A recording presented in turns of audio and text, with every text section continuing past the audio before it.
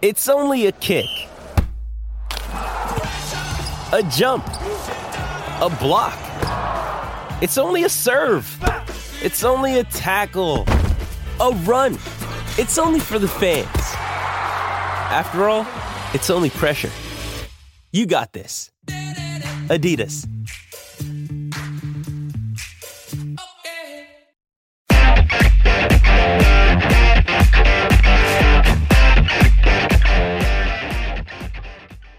Welcome to On Texas Football. I'm Bobby Burton, your host, joined today by Inside Texas's publisher, Eric Nahlin. Eric, welcome to the show.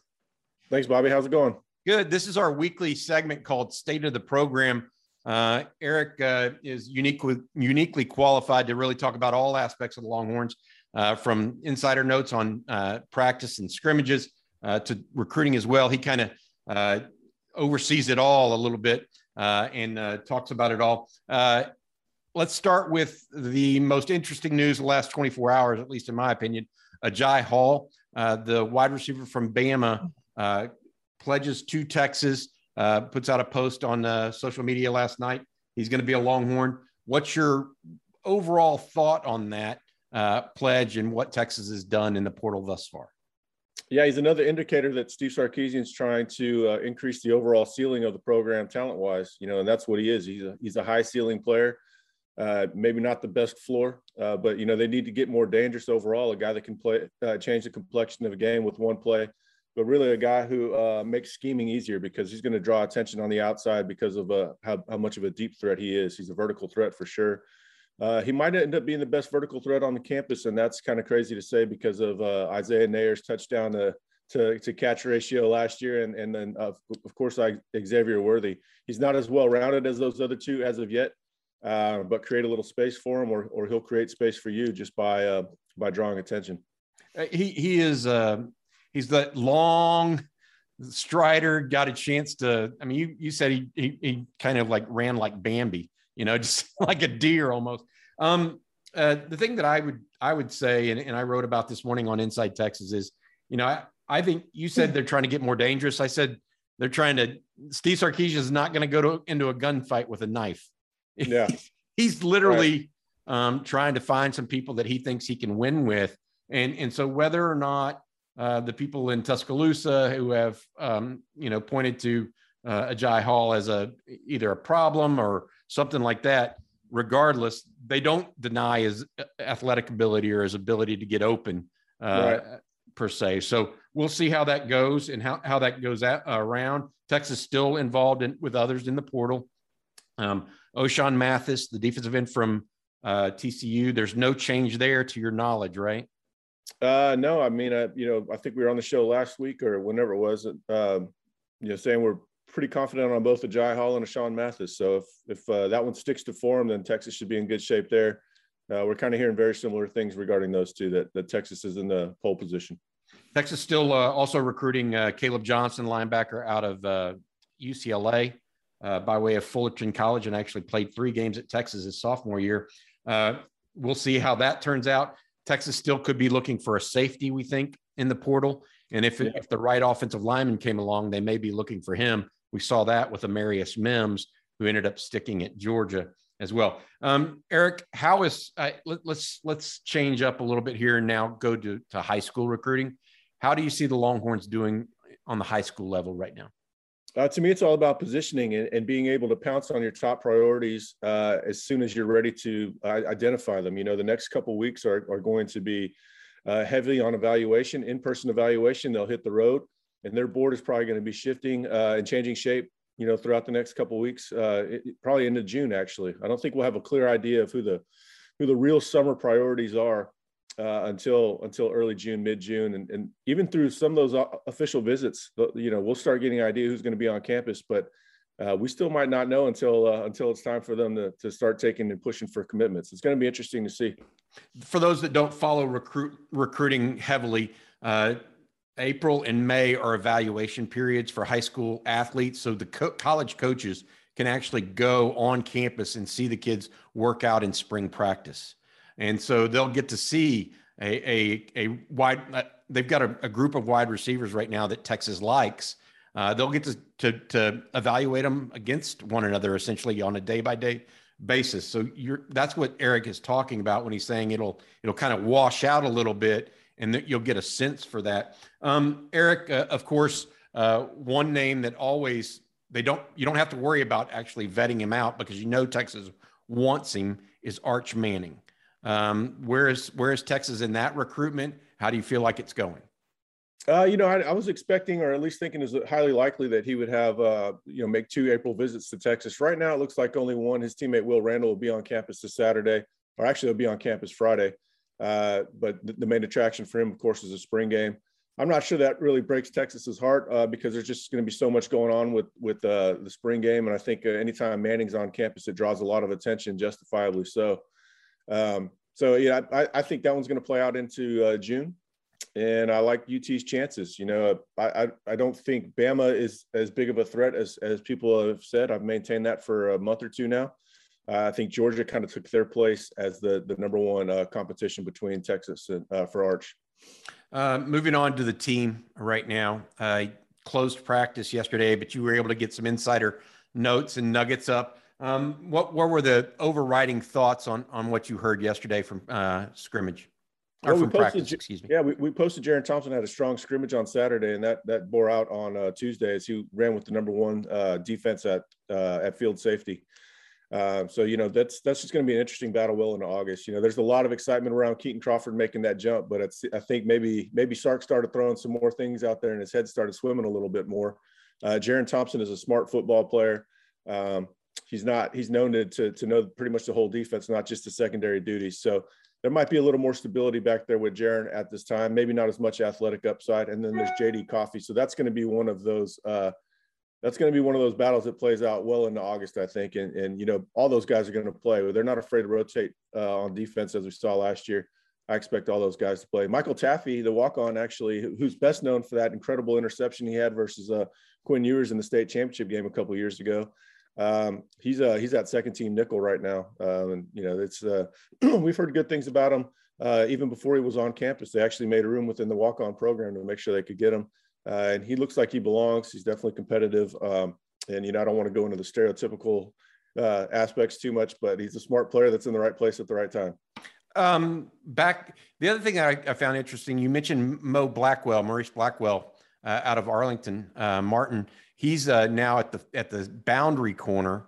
No, safety. Boundary safety, backing up Anthony Cook. Is that correct? Yeah, he had a pick in the end zone yesterday. They really like he's an extremely enthusiastic player. He loves the game. That's half the battle right there. And he had an interception. Interesting player. He's kind of bigger. He's on the bigger side for safeties. Obviously, he was kind of a tweener between safety and linebacker coming out. He's going to play a lot next year as well. But yeah, he had a good pick in end zone drills yesterday. I'm not exactly sure which quarterback it was. It might have been Card. Yeah. What was interesting, I think when I think about Maurice Blackwell, one of the things that comes back to me is what Steve Sarkisian said, is that he is one of the best tacklers on the team. Yeah. Able to get people to the ground. And if he can cover ground, the problem that Sark said he was worried about was his ability to make up deep ground down the field. I'm not surprised about the tackling ability at all. If you watch his high school film, he's playing defense from every position possible. And that puts you at a lot of weird angles at times. You're playing from depth. You're playing on the line of scrimmage. There's a lot going on there. So that doesn't surprise me. And then you kind of expect him to be more physical for safety, having that sort of a linebacker mentality.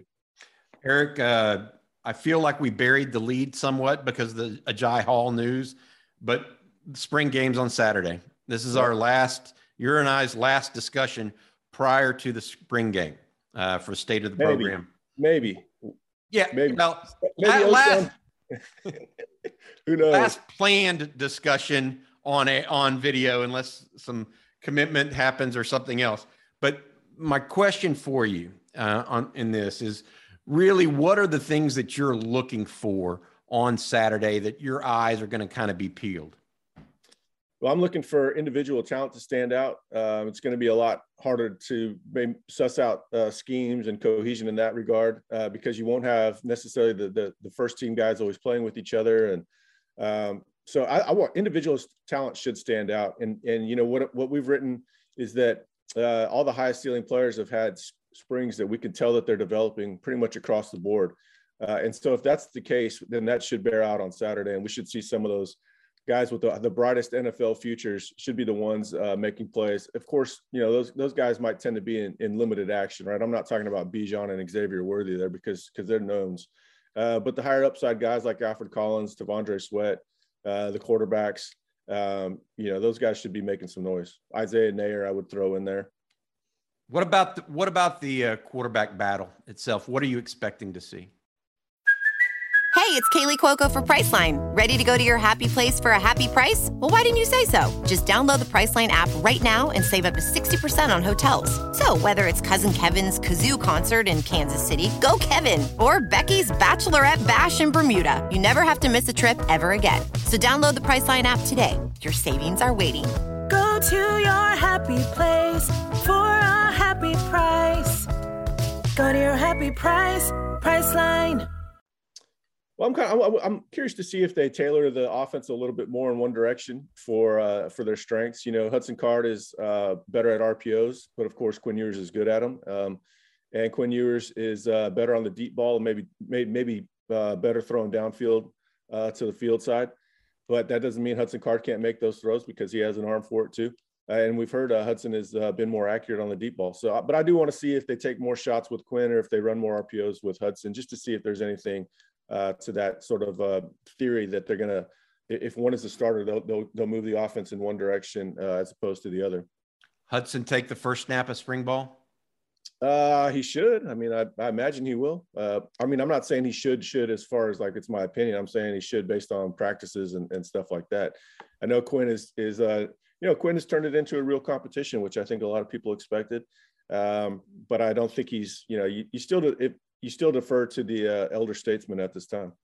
I've got two pieces that I wanted to mention and get your takes on them. Offensive line. I really want to see how they hold up, not necessarily in the run game, I more in pass protection. Like, are they getting beat by simple moves, by not necessarily highly athletic plays, but just cohesiveness and ability? Yeah. And particularly if we do see Hayden Conner at left tackle, Cole Hudson at right guard, like we've been thinking, or left guard, excuse me. What does that look like in the absence of Andre Karich? And then on defense, it's a couple things. It's pass rush. Look, Texas doesn't have a special pass rusher unless it's Alfred Collins, in my opinion. I mean, he's the only guy that really you just look at and go, oh, he could be a special guy. Now, Byron Murphy's a little different because he's such an interior guy, but he's not really a pass rush specialist at this point. Collins is the only one. So I'm looking to see if there's any of the new guys that might actually flash, or say it's DJ Harris or who knows, David Abiara. I mean, we haven't heard from him in a while. Guys like that, to see if they actually flash at all. And then the secondary we talked about, I think it's just cohesiveness. What do they look like and how do they play all together? What are your thoughts on what you're looking for on the O-line, the pass rush, and the secondary?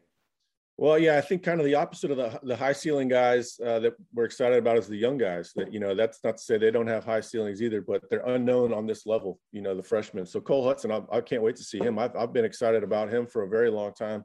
I thought he was quite underrated throughout the process, and I was happy they took him. It was he was one of their very early takes for Flood. So that to me tells you a lot.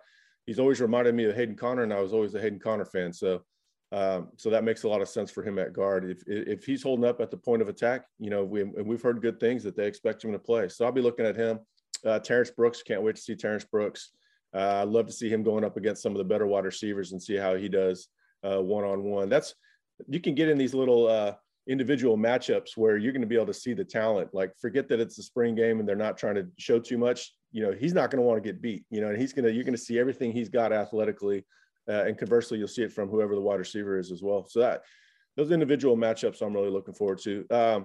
Scheme, I think that you won't see too many breakdowns because they're going to keep it real simple. They're not going to show much. So therefore you're less likely to see them having miscommunication and those sorts of things. But I'm pretty excited about it. I think on Friday, we'll probably dive into the structure of the spring game a little bit more. I don't have a great handle on that right now. Last year, it was a little gimmicky in favor of Casey Thompson. This year, I think it's going to be more even-handed to where both quarterbacks play with good offensive players. And of course, on the other side of it, they're playing with the lesser players as well at times. Yeah, can't wait. Yeah, I tell you one other thing that I always look for, and you know, I think everybody does when they go to a spring game, is what is just the overall talent level, right? Does this look like a team that can run? Is this a bigger team? Is this a team that's young? I mean, what are the, and I really, while the coaches probably have a feel for that, right? They're right. The ones seeing them every day. Fans and people like you and me, you can hear it until you're until you got gray hair, but until you see it, it actually makes a difference.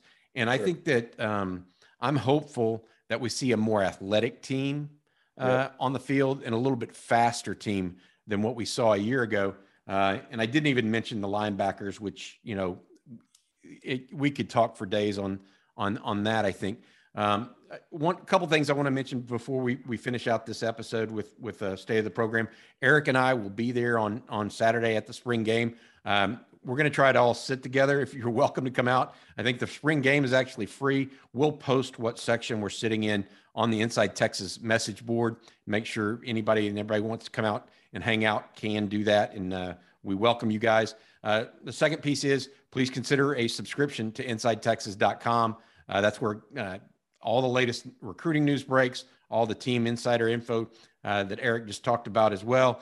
We go there first with it and also talk about it through the message boards, not just Eric and myself, but Jerry Hamilton, Justin Wells, Paul Wadlington, Ian Boyd, Joe Cook, a host of us. All right, Eric, anything you want to end with before we get going here today and get ready for the spring game this weekend? All right. Well, it's the last week of our promotion. So, you know, last time you can get that dollar offer for 4 months. So it's pretty unbeatable. If you don't like it, don't come back. That's the beauty of the free market. You know, it's only $1 investment. You can cancel easily if you want to. I don't think you're going to want to, but just give us a chance. You know, this is I think Bobby and I are getting better at these videos, but I think I come across a lot better over the written word. Definitely more comprehensive than we are here. So give us a chance on the message boards, and I think we'll earn your trust. I think we come at it from all aspects when it comes to the website and the answering questions and the Q&A people are able to get. So, all right. Hey, Eric, I appreciate you, man. I'll see you. I think I'll see you on Friday for lunch, and then we'll be at the game together on Saturday, man. Yep. Sounds good, Bob. All right. Have a good one. When you need mealtime inspiration, it's worth shopping Kroger, where you'll find over 30,000 mouth-watering choices that excite your inner foodie. And no matter what tasty choice you make, you'll enjoy our everyday low prices, plus extra ways to save, like digital coupons worth over $600 each week. You can also save up to $1 off per gallon at the pump with fuel points. More savings and more inspiring flavors make shopping Kroger worth it every time. Kroger, fresh for everyone. Fuel restrictions apply.